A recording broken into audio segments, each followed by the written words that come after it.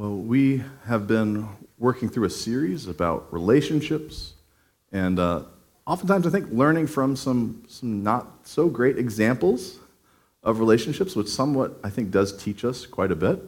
You see the perfect model, and it feels unattainable, but it's nice to see reality in another relationship and see yourself in that, and try to work with that. And so we've been walking through a lot of Old Testament texts. We walked through the prophet Hosea, who had, let's say, a relationship that failed, and a relationship that he thought God called him into, and yet it failed, and he struggled in the midst of that.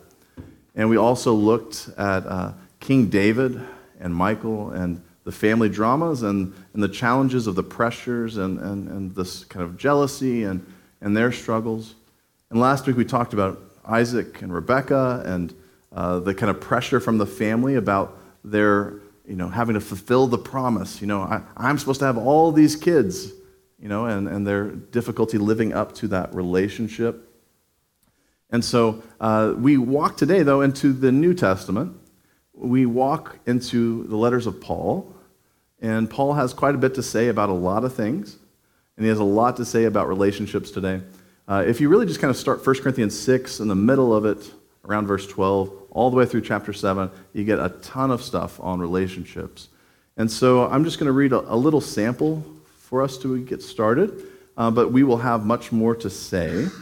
But it is a very intriguing passage, which I think will create some room for growth, room for thinking about this text throughout the week as you kind of sit with this story. I'm going to read 1 Corinthians 7. I'm going to start in verse 1, and then I'm going to jump into a couple spots for you. Now, concerning the matters about which you wrote, it is well for a man not to touch a woman. But because of the cases of sexual immorality, each man should have his own wife, and each woman her own husband. It goes on, I wish that all were as myself am, but each has their own particular gift from God, one having one kind and another having a different kind. And so to the unmarried and the widows I say that it is well for them to remain unmarried as I am, but if they are not practicing self-control, then they should marry, for it is better to marry than to be aflame with passion. To the married I give this command, not I, but the Lord, that the wife should not separate from her husband, but if she does separate, let her remain unmarried or be reconciled, and that the husband should not divorce his wife. To the rest I say, I, and not the Lord, that if any believer has a wife who is an unbeliever, and she consents to live with him, he should not divorce her. And if any woman has a husband who is an unbeliever, and he consents to live with her, she should not divorce him. For the unbeliever and husband is made holy through his wife, and the unbelieving wife is made holy through her husband. Otherwise your children would be unclean. But as it is, they are holy. But if the unbelieving partner separates, let it be so. In such a case, the brother or sister is not bound. It is peace that God has called you. Another little spot for you. I want you to be free from anxieties. The unmarried man is anxious about the affairs of the Lord, but how to please the Lord. But the married is anxious about the affairs of the world and how to please his spouse, and his interests are divided. I say this to you for your own benefit, not to put any restraint upon you, but to promote good order and unhindered devotion to the Lord.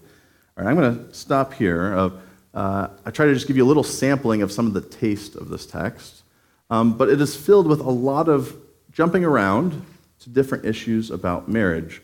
And I'm going to say that the dilemma for us, or the strange thing of this text, the oddity of this text, is it seems like Paul in this text is saying marriage is like a concession. It's like, if you've got to get married, okay. But it's not the best route forward. And that's interesting. It's interesting not because of just like wherever we are in our own relationship statuses, but it's interesting because the biblical tradition is not one that traditionally stresses this angle. Paul is a little unique in coming at this story in this way. Usually we see things like, you go to the Garden of Eden and stories of Adam and Eve and Adam being alone and finding a partner, and that's the kind of stories we're used to.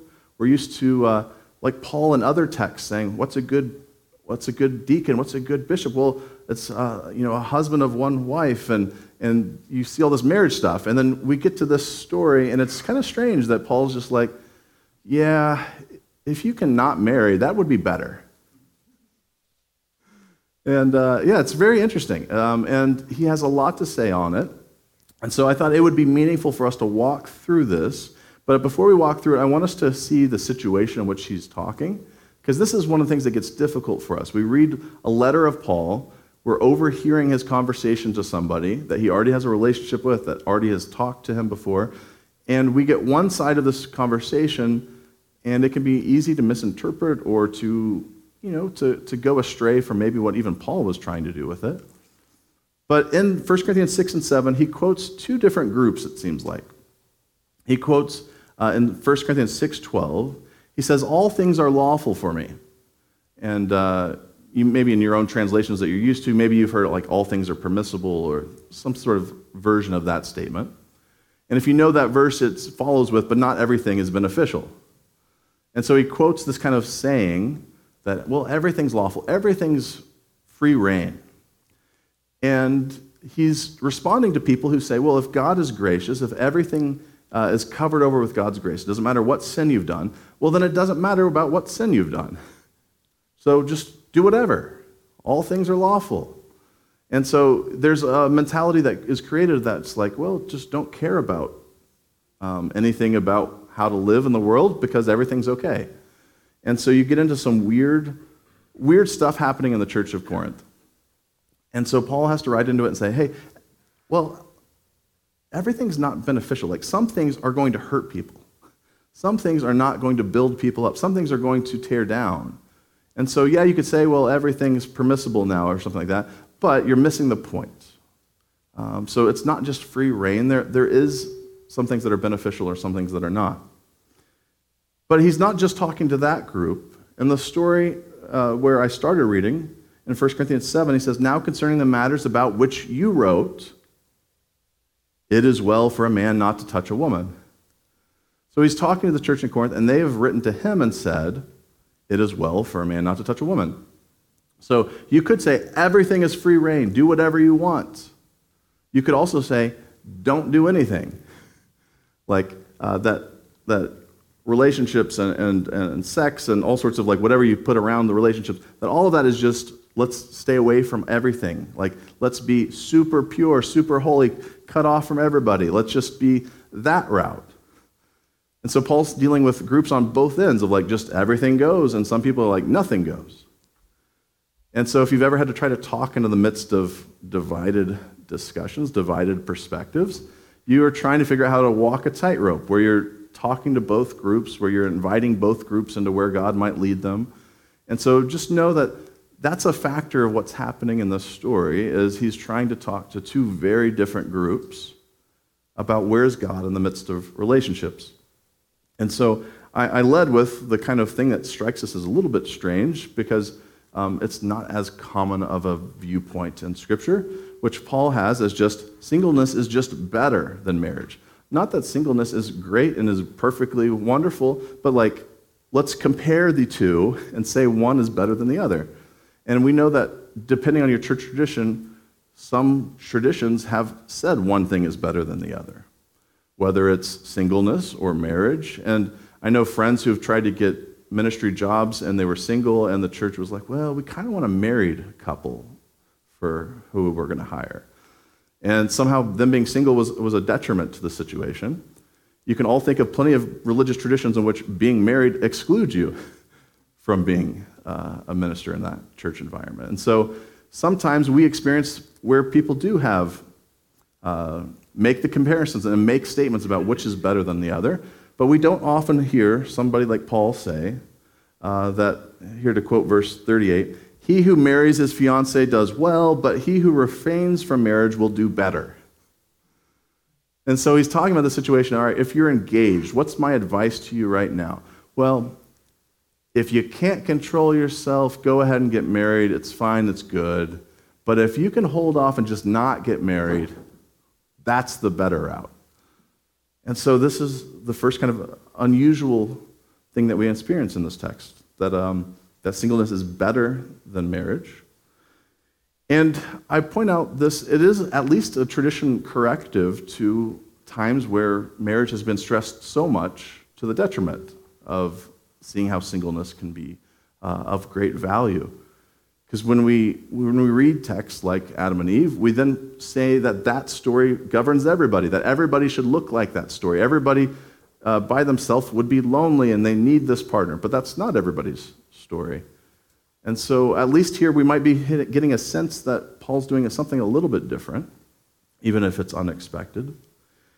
And so Paul says, okay, well, I'm going to tell you that singleness is better, but it's not for everybody. And so he talks about, well, I wish everybody would be like me, which is an interesting strategy. Trust me, in the ancient world, this worked better. People would say, hey, I'm the model of this, live me out. I think in today's culture, we're much better at saying, like, hey, I'm going to mess it up. Please don't use me as an example. I'm going to tell you what it can be, but, like, we all fail. Hey, I wish you could be like me, but not everybody has the same gift. And so he's like, hey, I get it. Some people have certain callings, some people have certain gifts, and this isn't for everybody.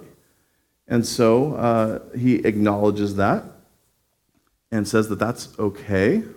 But again, what's the better thing for him?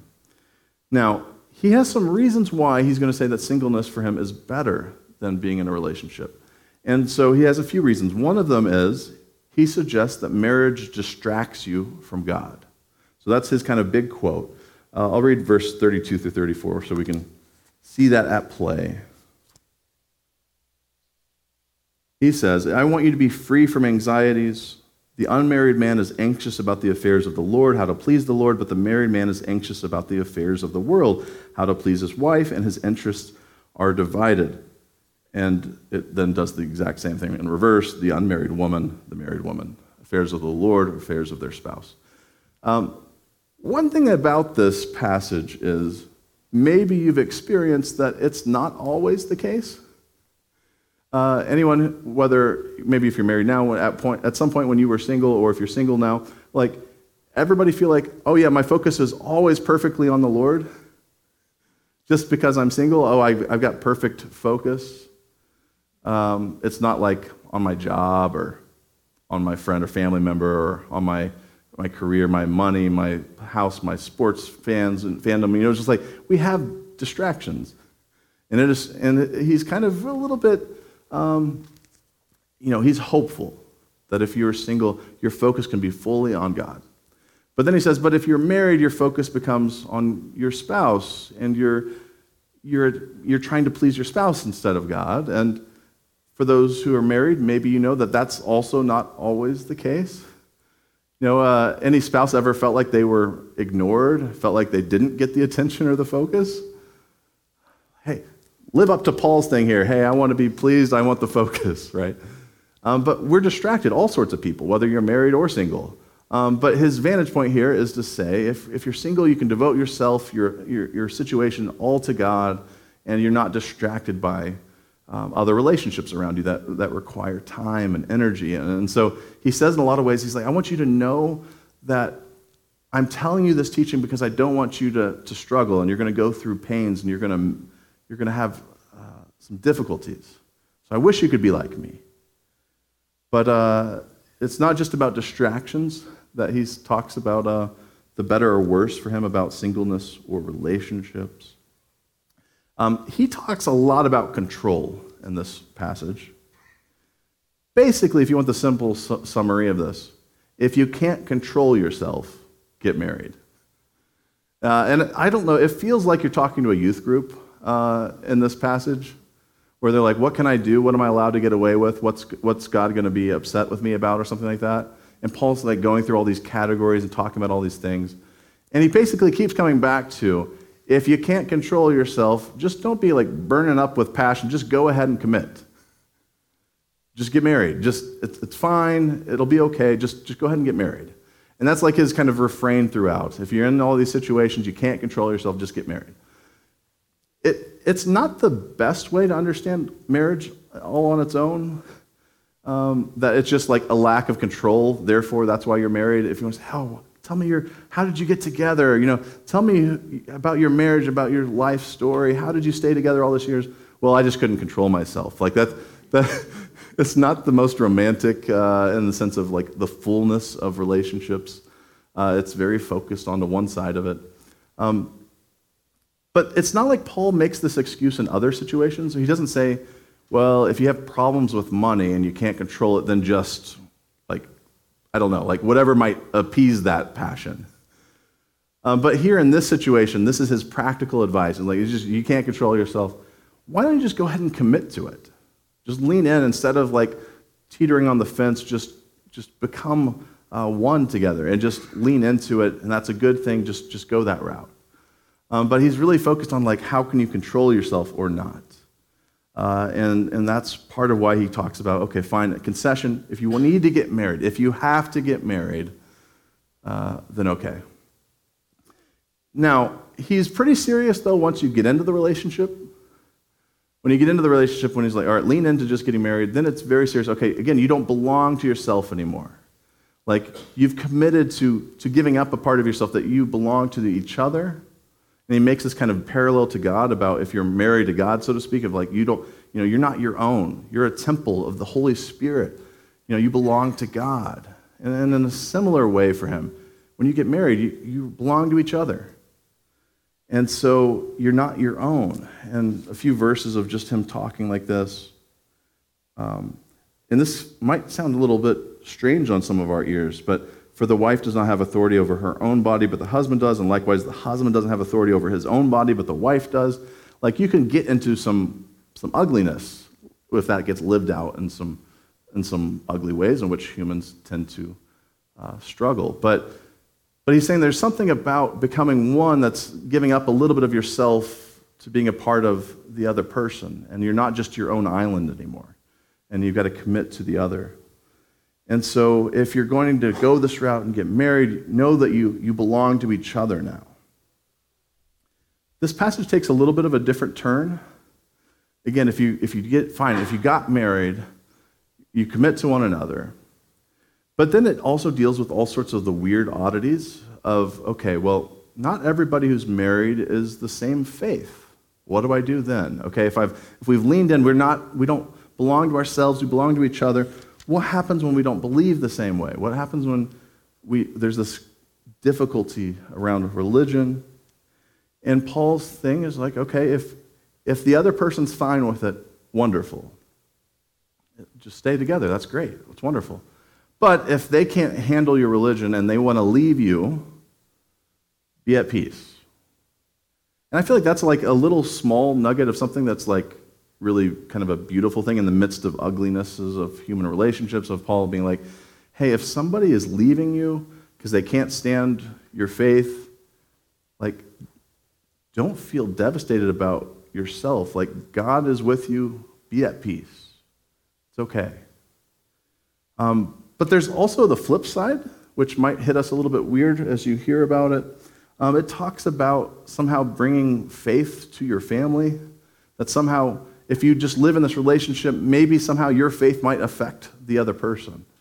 Maybe your faith might be a part of the salvation to your spouse who's not believing. And then it gives us this one little line about children, which is so intriguing. I want to make sure to read you the verse because it's you might not always expect it. Verse 12 through 16.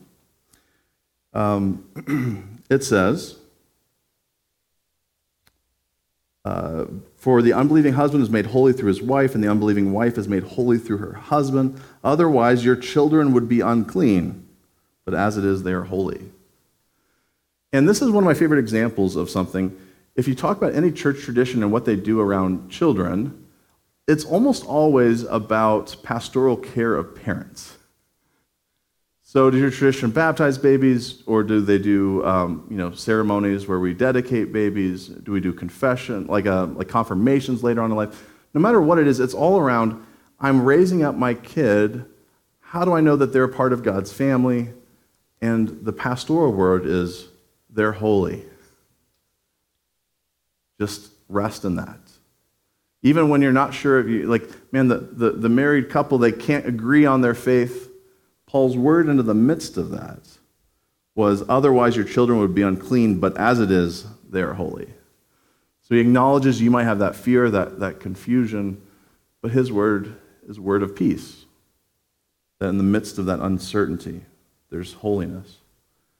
And so for him, you couldn't control yourself, you got married, you belong to each other. Maybe it doesn't always work super well, but in the midst of it, maybe God's at work in your family life and in your kids. And whatever it is, just lean into that then. That's the trajectory for relationships for you. But Paul will back it out and say again, but I really mean it. Whatever you are right now, it would be better just to stay that way. If you're single, if you're married, if you're widowed, whatever your situation, he's like, hey, don't worry about that stuff. Now, this gets us to the strange part of this, of what do we do with this today? He tells us this because he says, because Jesus is coming back any day, basically is his answer. Why stay single? Why stay married? Why stay widowed? Whatever your situation, I don't want you to be stressed out because things are about to get worse. And I want you to find comfort in God and in following God. And so it says in verse 20, let each of you remain in the condition in which you were called. And why? Brothers and sisters, the appointed time has grown short. From now on, let even those who have wives be as though they had none, and those who mourn as though they were not mourning, and those who rejoice as though they were not rejoicing, and those who buy as though they had no possessions, and those who deal with the world as though they had no dealings with it, for the present form of this world is passing away. So Paul's trying to have all this relationship talk, and he's like, hey, in the end, there's some bigger things happening right now. And that dictates the whole discussion. From the whole vantage point, why tell people it's better just don't get married? Like, why are you going to now have kids? Or why, like, Jesus is about to come back. And so that's his whole teaching is wrapped up around trying to say, we don't need to figure out how do we sustain the church for the next 2,000 years. We need to know how we make the most impact for right now because Christ is coming at any moment. And so, like, Paul's teaching here is not exactly like the best thing for like, keeping population sizes to a certain number or anything. It's just how do we hold on for this brief time where things are falling apart because something new is replacing it. And I think that's worth considering, worth chewing on of like, okay, when I listen to this advice from Paul, how do I make sense of it in light of the fact he thinks the world is about to end that moment? And that's why he's teaching things this way. Another thing to hold in mind. So you might have heard some things that you're like, I love this advice, I want this advice for me. You might have heard some things like, that's not for me at all, I don't know what to do with it. Here's some weird relief for you. Paul, throughout this chapter, keeps saying, I'm talking here, not God. Over and over again. This is my opinion, not the Lord's. In so many spots. Hey, this is me talking, it's my opinion here, not God's opinion. And for us, that's really confusing because we put a nice cover around it, right? We've called it Scripture, we've called it God's Word, in which Paul says, hey, this is just me talking. So what do I do with the fact that Paul just said, hey, I'm really kind of out on a limb here? And for anybody cynical about the fact that, he's not married and he's trying to give married couples advice and he's, hey, I know. This is just for you from me. Hear what I'm saying. I don't want to put a burden on you. He says, I don't want to restrain you. What I want is for you to have life. I want you to have hope. And so hear me in that vein. But here's a person wrestling just like we are, wrestling with what do I do with this relationship? What's the best decision for me in this relationship? What's the best decision for me in my life? And Paul's also saying, there's not an easy, simple, divine rule of exactly how that looks for you. It's going to look different for each person. Each person has their own gift. Each person has their own calling. And so I love in his language of verse 17, he says, he's been talking for a moment, and he says, however that may be, Lead the life that the Lord has assigned for you. So here, I'm going to give you the best advice I have, but yet, whatever God has called you to, whatever God has gifted you with, live that well. Take what you need to hear out of this, And so it's a beautiful thing that he at least is acknowledging there's a lot of different journeys, there's a lot of different relationships, and there's a lot of different people's responses to the same kind of life situations. If to lose a spouse is so painful for some who remain widowed, for some who remarry, that whatever God has called you to, lead the life that God has called you to. Be at peace with the Lord. And so Paul's able to say that there's different roads. Christianity doesn't have just one vision of what it looks like to be a person in the world. And I also appreciate, it might be taken for granted, that Paul's super accommodating here. I mean, I'm sure we all have seen people who maybe behind someone's backs, people kind of mutter about their life situation and what's going on with this relationship. And so many people might bring shame into things and bring judgment and talk down about people or whatever it is. And Paul, throughout it, he kept saying, hey, if you're in that situation, hey, why don't you just go ahead and get married? Not bashing them, not being like, oh, you couldn't control yourself, you're such an awful person or whatever. None of this shaming. It's all about, hey, I just want you to have the best life ahead. And if you need to get married, go get married. It's great. And so Paul does have quite an accommodating word in the midst of whatever situations that we might be in. And Paul also, I think, does have a beautiful thing that we do need to hold up. And I don't think he teases this out as explicitly as I would love to see it, but in 1 Corinthians 6 especially, he talks about the body of Christ and being united to the Lord and united to each other. And I think there is something powerful that Paul is saying. You're not alone in the world based on your marriage status. You have a community. The church is your family, that you are in this together. You are in it with God. You're in it with your brothers and sisters in Christ. And so when Paul quotes Genesis to talk about what marriage looks like, he doesn't then quote Genesis to say that you're alone if you're not in that. And so there is a beautiful image of an invitation of that the church is a place in which people are connected. They are community, regardless of marital statuses and regardless of that. And beyond the church, that families, when you're even in a family unit where you feel like you're divided, you don't feel like you agree on things, that God's in the midst of that too. So you might feel alone, and yet you're not alone. That there's peace and love. And so I think it's interesting that when we think about Paul and love, you might actually go to 1 Corinthians. You're probably not going to 1 Corinthians 7, though. You're most often going to love is patient. Love is kind. And you go into the whole love chapter. And so that's where we feel like, okay, if you want Paul and relationship stuff, go to the love chapter. But what's beautiful is the love chapter isn't actually just about married couples or anything like that. The love chapter is about a church community who's struggling to figure out how to love each other.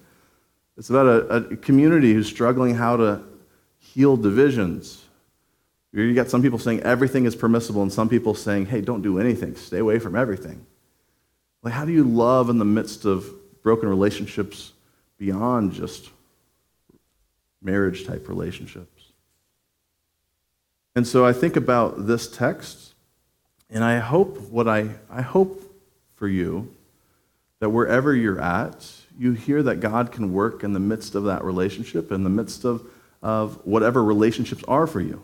It doesn't have to be married-type relationships.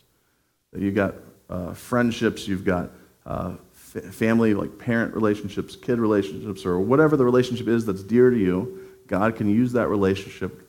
God can move through you. God can speak through you. That there's peace and hope. I also hope that maybe we think twice. And I think about Paul giving his opinion here. Maybe just don't compare people too much, right? I think that's the hardest part of this for me, of okay, how do I make sense of him saying something's better than the other thing? And so that comparison game always gets us into trouble. And so I would be wary. If you want my I speaking, not the Lord, I would be wary of those comparison games because we tend to end up lifting our own self up usually on those comparison games. It's easy to lower the other person. And so I want us to just rest in this text. And I can't help but, wasn't really going this direction, but I can't help but think about how real relationships are, whether it's spouses or other relationships. But what hit me this last week was watching a lot of cell phone videos of families being torn apart. When Paul talks about the distress that you might have at the end of the world, a new world coming, how difficult it is to watch videos of husbands of dads telling their kids goodbye, kissing them goodbye, and letting the kids go to another country to try to survive. And you're being handed a weapon. You might not know how to use the weapon, but you're trying to protect your home while your family is going on. And I think about all of the painful situations that are placed on people around the world. And so I think we should spend time in our week praying for those whose family lives and relationships are not as simple or as easy. Things that we take for granted about safety, food, shelter, all of that. And so maybe like Paul, we should start hungering a little bit more for that new world to come. There's the cynical side of us that says, well, Paul was kind of wrong. He thought Christ was coming back any day, and it's been 2,000 years. So maybe we shouldn't have this vantage point about thinking about the new world to come. But maybe we do. Maybe we should have some hope for a new world to come. And so maybe when there's conflict in the world and struggles and pains, maybe that might remind us that we should care a little bit about that we don't want this world to be preserved. We want something new to emerge, where all people have the chance to live out God's calling in their life freely, safely, where we might be able to raise families, have friendships, and not worry about violence, corruption, greed. So maybe we can long, like the prophet Micah, for that time when all the swords get turned into plowshares and, hey, what's the use for this anymore? Let's make it into something beautiful. So I hope that as we close today, that you just rest in God's embrace for a moment, that no matter what's going on in your life, God loves you. You can run to God. And let's cling to a God who we proclaim can save, who can make a way, who can make peace, even when we can't see it. So we'll just join with Paul in longing for that new world to emerge. Would you pray with me as we just speak to God?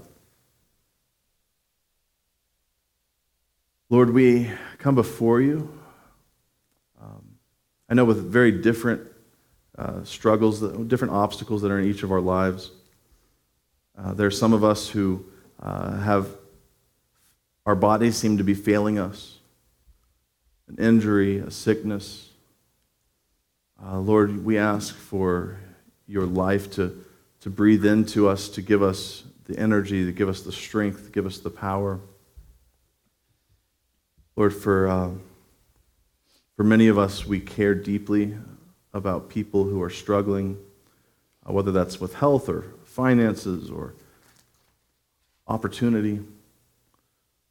Lord, help us to be better friends, to be better spouses, to be better siblings, to be better at lifting each other up. Lord, I ask that you would help us to find not just passions that we're figuring out how to control of ourselves, but passions for your will and your life, no matter our life circumstance. Lord, we pray for your wisdom in a world that often feels like truth is difficult to hold on to, where confusion reigns. Lord, we know that it's truly you who reign. Let your wisdom come down. Let it guide us.